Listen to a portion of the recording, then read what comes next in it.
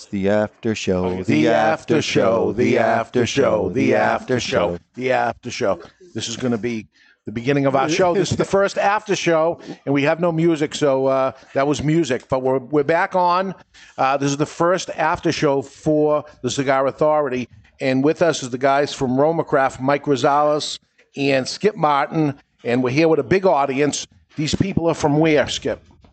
A lot of places. The Cigar Cartel. It's Cigar Cartel. We got some Philly guys, some Syracuse guys. We had a guy drove up from New Jersey. Yeah. Where is their hookup, though? Is it Cigar Cartel where they all... Or Degenerate Weasels. Is that Degenerate Weasels? Yes, Degenerate Weasels, social media. Yeah. I think so. Cindy Saka's here. Yes. She's our biggest fan, I think. Yeah. She is. She's smoking one of your cigars. It's awesome. That's a big thing with cigar people. I mean, their camaraderie, even amongst competitors. Yeah.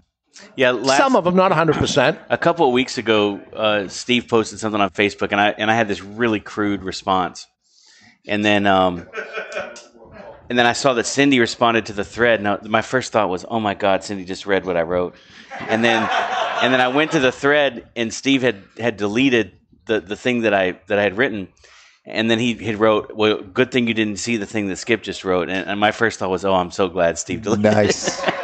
I was so embarrassed. He deleted the whole thread? He deleted my comment because it was completely crude. Okay. So I'm glad Cindy didn't have to read that. Wow.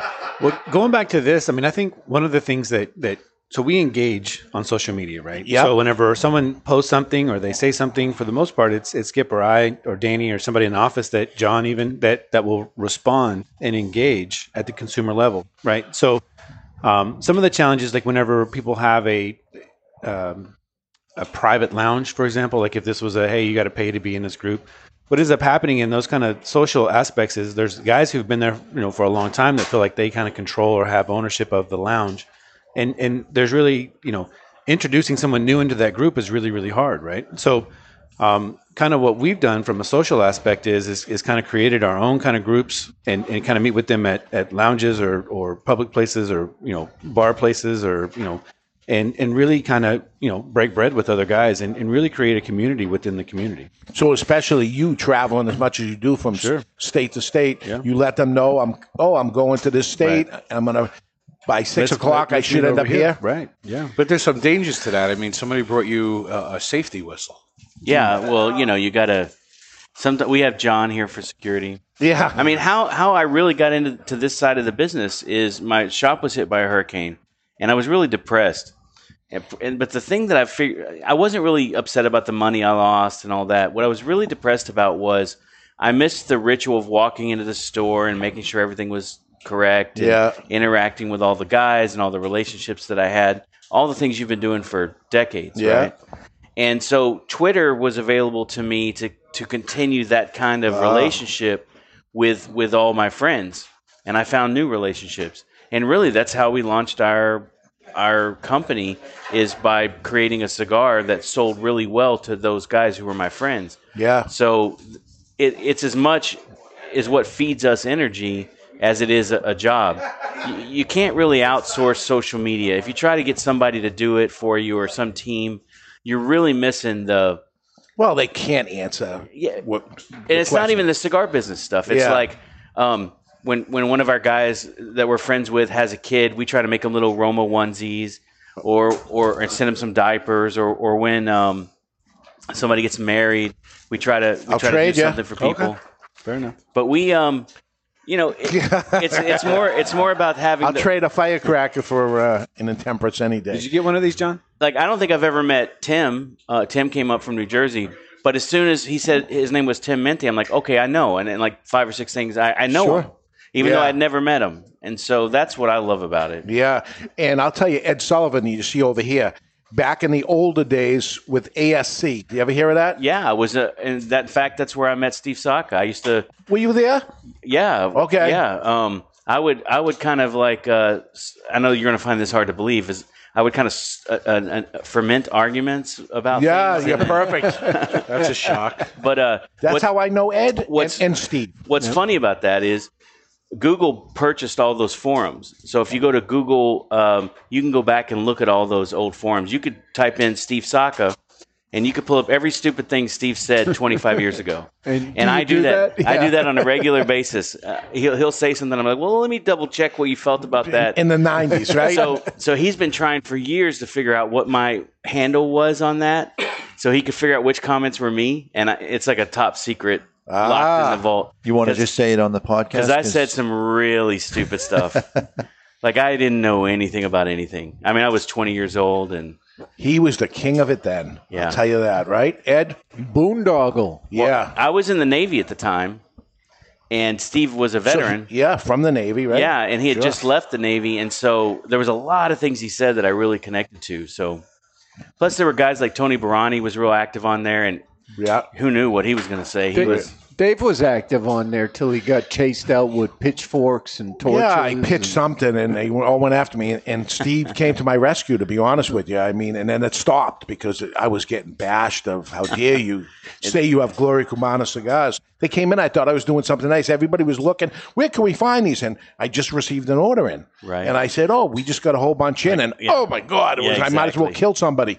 And honestly, I mean, I could have sold them in 2 seconds. I thought I was doing something nice. And, oh, no, you couldn't pitch at all. You know, there was none of that. What was really great is Steve wasn't involved in the business back then, so he was just a consumer. So he was ruthless. Yeah. Ruthless, savage. And so, you know, we have this conversation all the time. Like, when he retires from making cigars, he's just going to start a blog and just do that again. And I can't wait for that. How is that any different than how he is in real Man, life? it's a whole nother level. It is He's another pretty level. ruthless now. And there are many in the business who have never forgotten that. Right. We won't mention. Marvin Shankin. Yeah. We won't mention Marvin Shank. Who never forgave him. No. Who never forgave him. It was brutal. You know, and why bring my mother into this? I don't know. I mean, No, these people went after But everybody. Steve was just like on his game. He knew it better than any other. Yeah. Because consumers now are so much more informed than we were back then. But Steve was visiting factories. Yeah. He, you know, like you say, you make this here, but I saw the boxes here. Like he was like The super only legit. consumer I ever took to a trade show, because up until next year it was never allowed, and it was really poo. I sat on the board of directors, and you don't do that. You don't bring consumer in. But he was so into it and said, "Can you get me in? Is there any way?" And I said, "All right." He went in with a 2-guy smoke shop badge as a consumer, but he wanted in so bad. And I said, "I gotta do this for this guy." And he walked into his first trade show like that. Yeah, Cigar Nexus was huge. in those Yeah. days. After the Yep. Yeah. So we got a big audience who's asking a lot of questions. So one of them is Bo, which is one of your the stalkers, reason you right? have the rape whistle, if I'm not mistaken. Bo has a Weasel Team 6 license plate. Yes. He's a super fan. So is he the biggest stalker? You got guys out there that you're actually a little concerned that, if you heard something, it could be him. I wouldn't say necessarily concerned. For example, we have this guy, Lex Theory, on Instagram. He lives in Connecticut. I did an event at Famous. He went to that. I did an event at B&B. He showed up to that. So he's traveled quite. Super fans. Super fans, right? The ones that scare me are the ones that lurk, and they never say anything. And they read everything you do. So, like, you meet them somewhere, and they go, "Hey, how was your dinner last week? Your vacation? How's Fiorella? How's how was your colonoscopy? How did that go?" And you're like, Yeah. "Whoa, wait a second. Yeah. Like, I don't even know this guy, and he knows, like, I need LifeLock or Yeah. something." Yeah. Yeah, Dave, were you concerned when people were coming up to us saying, "I know your voice"? So last week, me and Ed went to Orlando because we went to a podcast convention, and they don't know who we are, and went up and Ed spoke, and then the next thing you know, we sat down and somebody came over and said, "Are you Ed Sullivan?" He's like, "Yeah." And then he says, "So you're David Garofalo?" And he says, "Ed, I don't know what you look like, but this is Dave." And we're like, "What's going on here?" or something.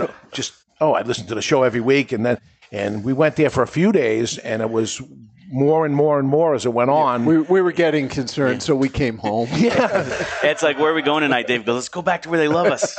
No, but it's nice. But then it's like, how, you don't know me, but Well, Right. the level of detail that we feel comfortable putting on social media, because even on social media, you kind of have your core group of 100 or so followers where it's like, 5,000. Yeah. but it's not 5,000 people that you interact with. You may be friends with them on Right. Facebook, but there's 100, maybe 150 people that you interact with all the time, and you give them a personal detail. Well, here on the show, we're not interacting with people. It's a one-way conversation, and we say things about each other and about ourselves, and it gets out there, and it sticks with people. They remember it, yeah. and then the recall is almost perfect. Yeah. It's a little unsettling at first. Anyway, Bo's asking, what's involved in the year-long blending process? Year-long? Sometimes longer. I mean, Neanderthal took about 4 years. In fact, Cro-Magnon was going to be Neanderthal, but it wasn't strong enough. As a lifelong cigar smoker, I have a whole list of things that I would love to learn about. And working with Cameroon, for example, was one of those things. It's hard to get good African Cameroon. And it's, we used Cameroon for the binder on our Cro-Magnon Aquitaine, but getting the wrapper result is very hard. And it's expensive. And it's very expensive. And the level of skill you have to be at to work with it, I think, is a lot higher. That's why you don't see... I mean, nobody, I don't think, is ever going to replicate the level of work like Carlos Fuente's doing with it. But another company approached us to do something. I was going to do it as a personal favor to Jack Tarano. I was going to make the 1916 Cameroon as a limited edition, because I wanted to work with that tobacco, and they have a lot of it from the old Partagas 150. Sure. They have Benji Menendez showed me this stack of bales of this beautiful 20-year-old Cameroon, and I'm like, I want to work with that.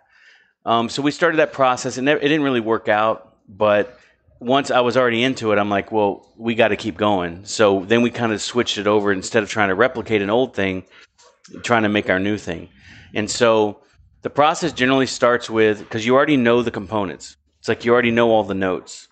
And you start thinking, okay, what do I want this piece to feel like and taste like Mike was saying earlier about the brand fill and everything. And then you start putting things together. When people say it takes 100 blends to get to the right one, that's either BS or they don't know tobacco. Well, you could nail it. I mean... Yeah, and that happens sometimes. Yeah. But it's really more, once you've got the components down, you go back to this high, medium, lows, and the construction issues or the aroma, and you go, this thing's not working, but I know it's this that's making that not work. Let's substitute something else. Some of it has to be guesswork in the respect that you put these together. You got to let it dry out a bit. You got to say, is it going to get better when it's going to age it? That happens. There is plus tasting it in Esteli, it tastes different than it tastes when you're in Austin. I think I'm feeling a certain thing. For us, blending is a really collaborative process. So Esteban and I will get it in the general area, and then we'll have 4 or 5 options, and then we kind of bring it into the team and say, what do you guys think about this? Sometimes what they don't like about it is what we do like about it. But generally, almost always land on a consensus. If we don't, sometimes the project just goes back on the shelf until something strikes you one day in your subconscious, and you go, wait, I'm going to try this on that. And then you go back at it. So is there lots of notes? I mean, there's a book of notes of this. I think everybody has their own process. Esteban has a notebook where he has blends from, 30 years. It's like a Looney Tunes notebook. Yeah. It's ridiculous looking, but he's got, every CAO, Gurkha, Newman, Tarano, all those cigars he worked on over the years. Well, great to have him, and it's a good lead up to the next question that Ed Ryan writes. Does Esteban have an apprentice that will carry on his methods for the next generation? Very important. How old is he now? He's a little bit younger than me. All right. Yeah, he's 43. Oh, wow. He's probably one of the best tobacco guys of his age, broadly recognized.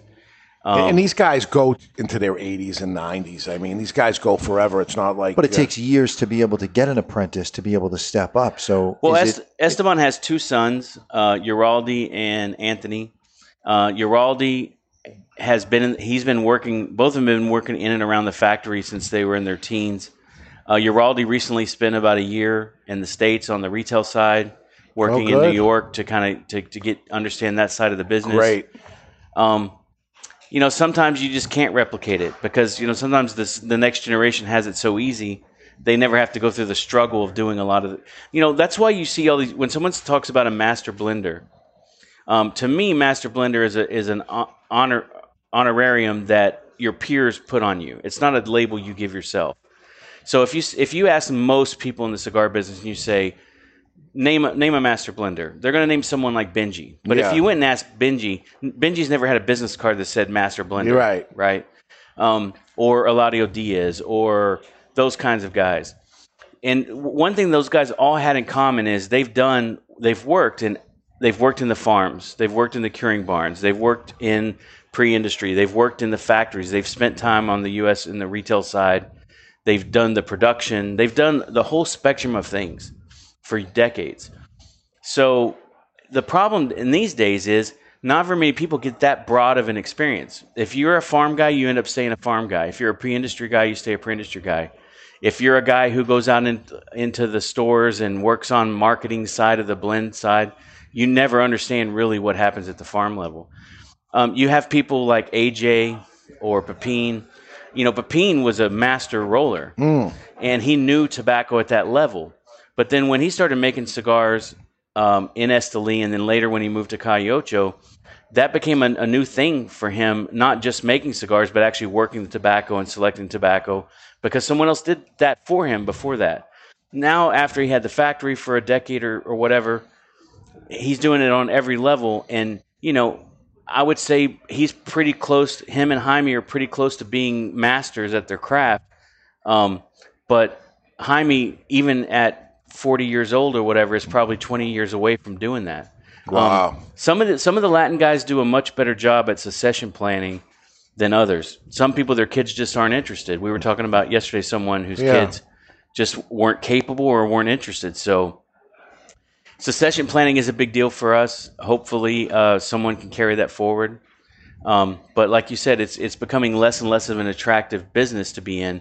If you're smart enough and hardworking enough to be the next Esteban, you're probably smart enough and hardworking enough to be great in a lot of things. So maybe tobacco's not the thing for you. But his job isn't just to make the next blend, but it's to keep the blend of the existing brands, because some things have to be tweaked because the next crop becomes different. That's his primary role. Correct. His primary role is managing the team in Nicaragua, which is a skill set in and of its own. He's been doing it since 1997.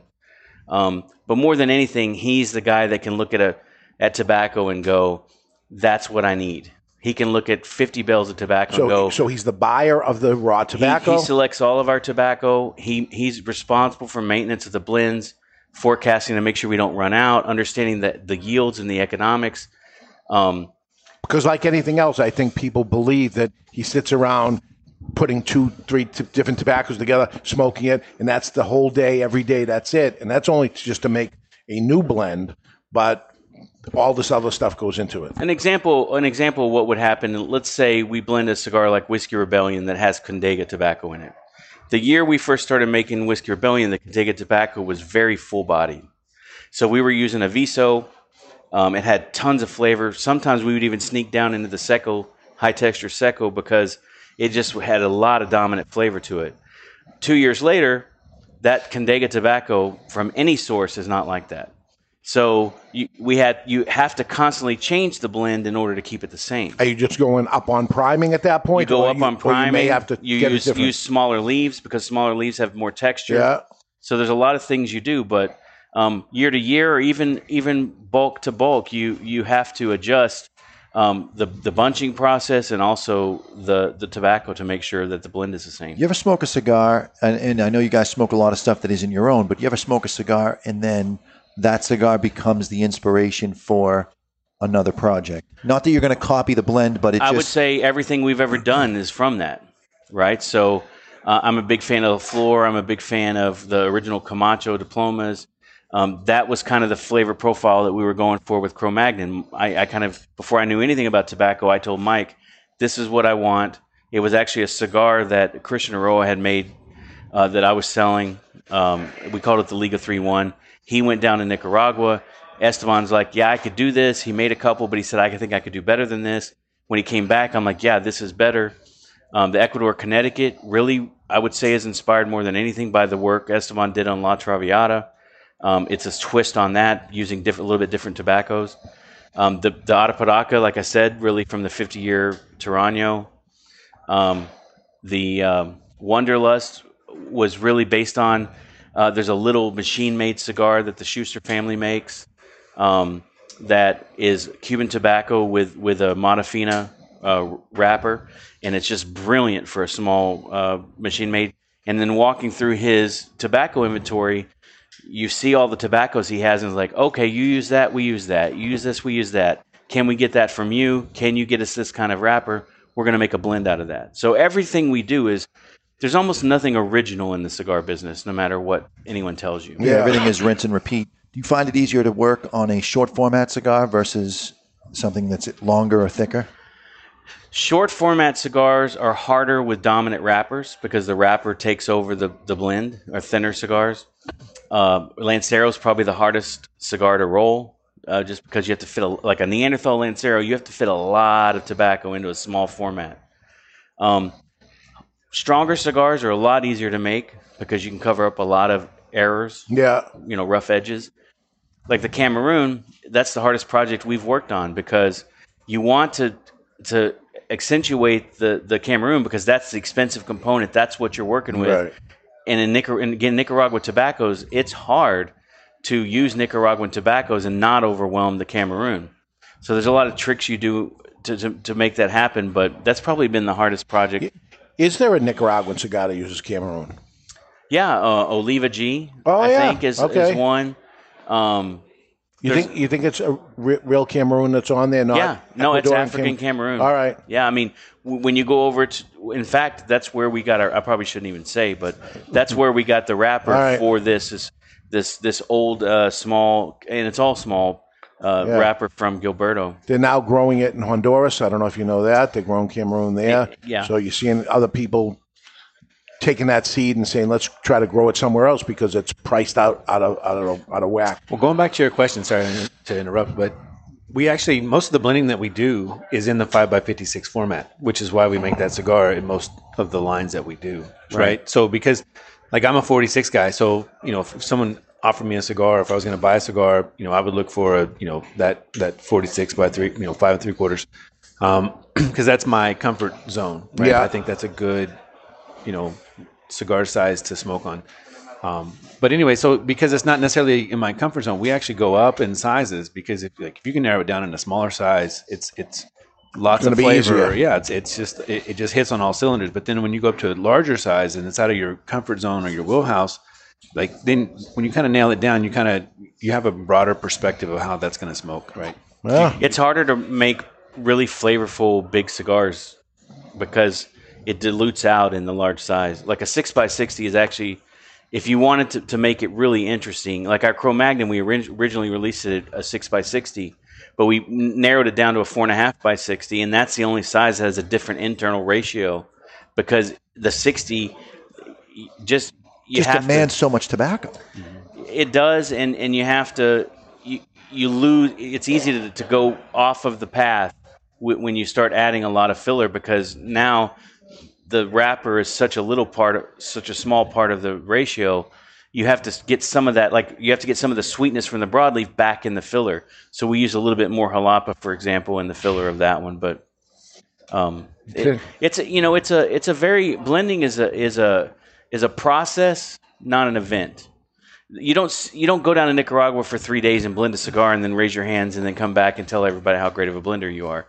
Blending happens every single day at every table over years. Skip, how about combustion? Do you know pretty well based on what you're selecting that this will burn well, or do you ever hit a snag with that particular aspect? Yeah, it's combustion and aroma. So we talk a lot about the flavor part of blending, but there is a pretty standard formula of, 1 Ligero, 1 Viso, 1 Seco, or, 2 Secos, 2 Visos, or if you use a thick wrapper, you generally have to use a thin binder. There's like some thumb rules for blending that if you don't follow these rules, it won't work. Right. Every cigar must have priming on all three things to burn, have aroma and flavor. Well, a lot of Cuban cigars don't have higher primings in general. That's why they. Well, I won't get into Say Cuban it. cigars. I don't want to get you arrested Yeah, in Cuba again. hey, it's all right. But yeah, I got myself in a lot of trouble. Skip went on that original trip with me to Cuba the first time I went, and I had wrote, if you ever looked it up, Dave's trip to Cuba. It enraged the folks in Cuba over it. I think we're friends again. I went back a bunch of times anyway, but what I said was accurate, right? Just for the record. yeah. There was only a couple things that you said that I would have said a different way, Yeah, but I should have said most of it a different way. I maybe wouldn't have got myself into trouble. I don't think there was anything you said. That wasn't accurate. Yeah. I do fact check you on a regular basis. Yes, I know that. But your Cuban blog thing was pretty factual. Yeah, and but it is what it is. And listen, I say that stuff as constructive criticism to them, that they should make those changes. And when I did go back, some of those changes were done. So I'm, not that I just give my opinion of what it is, and whether they choose to or not. I know the U.S. market when it comes to cigars. I've been in it for a long time, and I sell the product. So without them asking, I wrote it, and then it turned into after that, what do you think about this? Good. That's I am looking forward to the day Cuban cigars are illegal, because I'll be selling them. I would like them to be improved, because I have to deal with the consumer on the other end. And I think the U.S. consumer isn't going to be like the European consumer and accept that mediocrity of that product. Yeah, nobody's going to accept for too long paying $35 for a cigar and then having it not burn or draw correctly. Yeah, absolutely. That's what it comes down to. So any more questions for Skip out here with the audience? Everybody is being a little shy, but we got plenty. So Dave had the question about the firecracker. Yes. So he asked, how did it all start? I came up with this idea of a short format cigar, a thick, short cigar, and it started with a cigar I called a Fat Boy, and it was a thick ring gauge 3-inch cigar, and we sold it for a while, and just in the stores, and it was going well.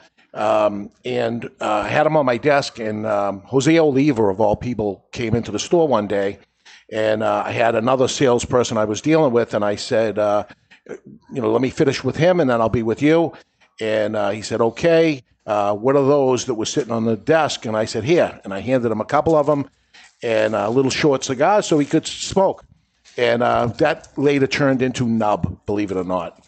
And what I saw, he asked, I want to take this thing and go national with it or whatever, and I'm not going to do it unless you approve. And I said, yeah, very nice of you to ask. Okay, do it. So Nub was formed and went national. And as I looked at the success of Nub, which I had right in my hands, and I didn't go national with it, I had this idea of a short, thinner cigar, but in the firecracker form with a fuse on it. I thought it would look cool, and I said, I actually want to go national with this thing. I've come out with many, many cigar brands over many years, so I have a lot of cigar brands that I own. Knock on wood, as this FDA thing happens, I have a lot of things that are grandfathered in that I can continue to put out. So, but looking at that success, I'm like, I take these brands and have my fun in my playground with them. Let me try to go national with something and see what I can do. And it became this firecracker project. So the first person I went to, and I believe 2004, Ed. With Pepin, right? Well, I first went to Pete Johnson with it, and I said, this is what I want to do. And he was known as the guy that had the fuller-bodied stuff at the time, and he was hot. And I said, maybe you'll have fun with this, and what do you think? And he said, it's ridiculous. No, I'm not going to do it. It's a terrible idea. And I said, all right. And sat on it for maybe another year. And as luck would have it, we had Pepin Garcia in the store actually doing rolling demonstrations. This is early on Pepin. And nobody knows him, and we're getting the word out of who this guy is. And I had met him years previous to this in Nicaragua, working at Casa Fernandez. Eduardo Fernandez. Yeah, Eduardo Fernandez. And So he came up, and while he was rolling, I said, make that cigar shorter. And he makes it shorter. And then I asked him to put the tail on the end of it. And he makes a little tail. And I said, much larger. He makes a much larger tail. And then I wrapped the band around it. And I said, this is how I want it. And he looked at it and said, I was loco, crazy. And I said, well, this is what I want. And he said, how many do you want? And I said, 200 boxes. And he said, I'll do it for you. And he's starting out, and he wants the business or whatever. And he said, okay, I'll do it. And it actually had the Don Pepin Garcia band on it. And we would go through 200 boxes at a time on a continuing basis. They call me up and say, people are calling up all the time on this brand. So I said, oh, good. Let's keep it going. And it was going good for a while. And then all of a sudden, a cigar appeared on the market that wasn't ours, from the same factory, and I got mad over it. And I said, it's one thing getting ripped off, and a lot of my crazy ideas, as crazy as they are, became successful and they get ripped off. This is where Dave says, okay, are you sure you want to do this? And then 30 years later, he's still not selling your cigars. So he ends up doing it. I'm mad about it. I pull the production and bring the production somewhere else. It's because it's mine. It can be whatever it's going to be called, especially at the time. And it becomes Firecracker. And they sit down and talk to me and, what do we do about this? And I said, it was wrong for you to do this. And, if you want to lock me into some of the profit of this. And he said, absolutely not. And I said, okay. So we're done with production of that. In between, actually, Pete Johnson had come back to me and said, I blew it. I never thought that this was going to work, and let's do a project together like this. And we did the M80. And we did that 2 or 3 times, I think, the M80 project, which was just a bigger firecracker. So it becomes a different thing. And what's your favorite firecracker, you said? What's my favorite one?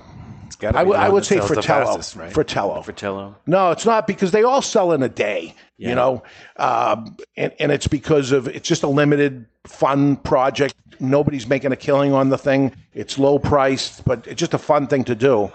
And they're made to be full bodied, and Pepin was the guy doing full bodied at that time.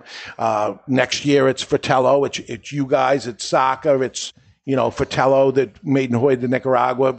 It became, who's the full-bodied guy? When I'm looking for a cigar for myself, I go to Davidoff and I go to people that make milder cigars, right? Atabey, and that's the stuff I like that is more to my liking. But listen, I sell cigars for everybody. So it's funny that you tell that. Mi Querida is my favorite, like I was sharing, but it's funny you tell that story about him going, that's the dumb idea, and then it turns out to be, a 10-year. So Jim Robinson that works with Oscar. So Jim used to visit our factory early on when it was behind Esteban's house. He'd come over there and one day he shows up with Byron from Oscar's factory and he says, I got this brilliant idea. And then he shows us this cigar with the leaf on the outside of it. And we're both looking at him like, that's the ugliest cigar I've ever seen. He goes, no, but it's packaging. It maintains the oils and this becomes the cello. And me and Esteban are like, why would you waste a perfectly good piece of tobacco? That's literally the dumbest idea ever. He goes, no, you guys could do it. I'm like, we would never do that. Yeah. And then now, he's in like twice as many stores as we are. And that thing just flies off the shelf at $10 each. Remember, Jonathan, we were at the trade show one year.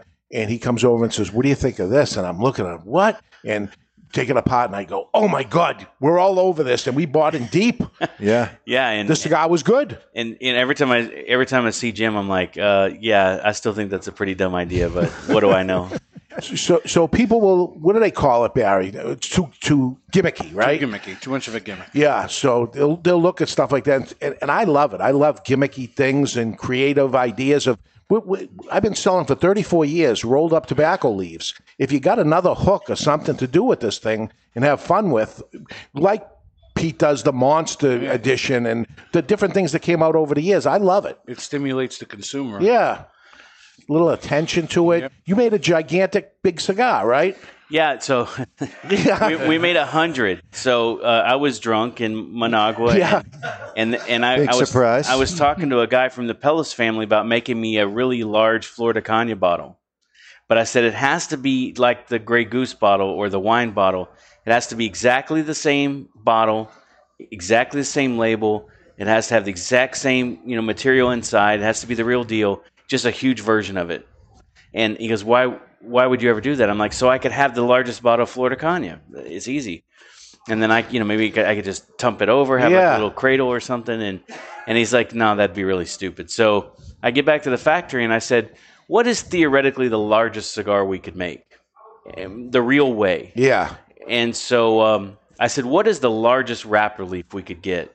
And there's these broadleaf things called elephant ears. Yeah. They're not super common, but they're about that big. Yeah. And I said, let's make a Cro-Magnon. So we had these molds made that were like 234 ring gauge, 10 inches long was as long as we could do it.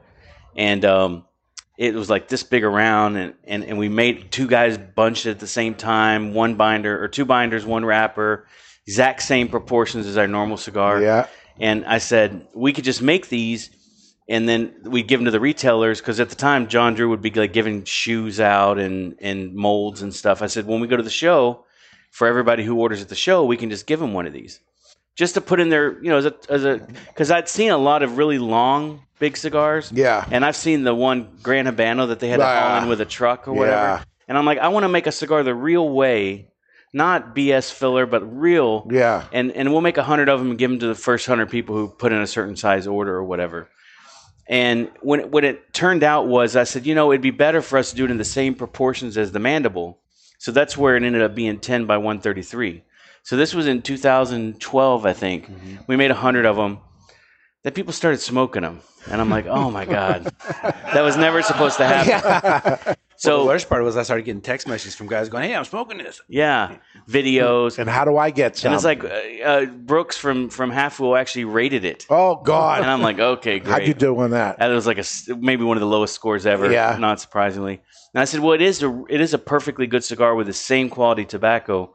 It just is impossible. You can't create the physics to smoke it properly. Yeah.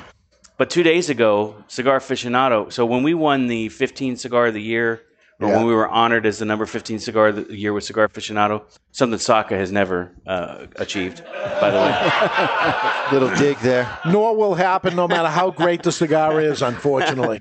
So he got There is politics. So we had in this group, the Degenerate Weasels, someone did a survey of what's your favorite cigar of all time, and Saka won the number one cigar in our group. And so he won't let me forget that. So I keep pointing out to him that he doesn't have a Cigar Aficionado trophy. Did they give you one? It's like a plaque. It's really? It's in our file room somewhere. So when we won that, I sent the guys at Aficionado one of these cigars saying, kind of tongue in cheek, like, hey, we appreciate your, highlighting our brand, even though we don't advertise, and we have a lot of respect for you guys, and to Dave Savona, and then maybe this will be the cigar of the year next year, like jokingly. So now 2 years later, 6 years after the 100 femurs were made, they put a video on Instagram of this cigar that has like 13,000 comments or something. Oh, my God. And, of course, now, yesterday, my phone's blowing up. How do I get this? Where do I get this? And I'm like, oh, man. Yeah, I'm never doing that again. Never do it again. But it's fun, right? Interesting little game. And that's the thing of the Firecracker. It was just a fun project. And, you contacted me. Every manufacturer that has been of the Firecracker, they contact me. It's not like I'm begging them. They're coming to us and saying, we would like to do it. And some things don't make sense and some things make sense. The idea is a full-bodied cigar. And I don't get to try it. I have nothing to do with the blending. I'm not teaming up with them and then give my ideas. I give a criteria, which some do exactly like I asked, and some break from it. But it is what it is. This is the longest 10-minute interview yes, it's a we've 10 ever minute. done. So let's call it quits. But thank you. Yeah, this is great. the first ever. And I think we're going to sponsor this going forward. Wonderful. Yeah. Beautiful. Nice. Yeah. It's the cash register. Are we finished?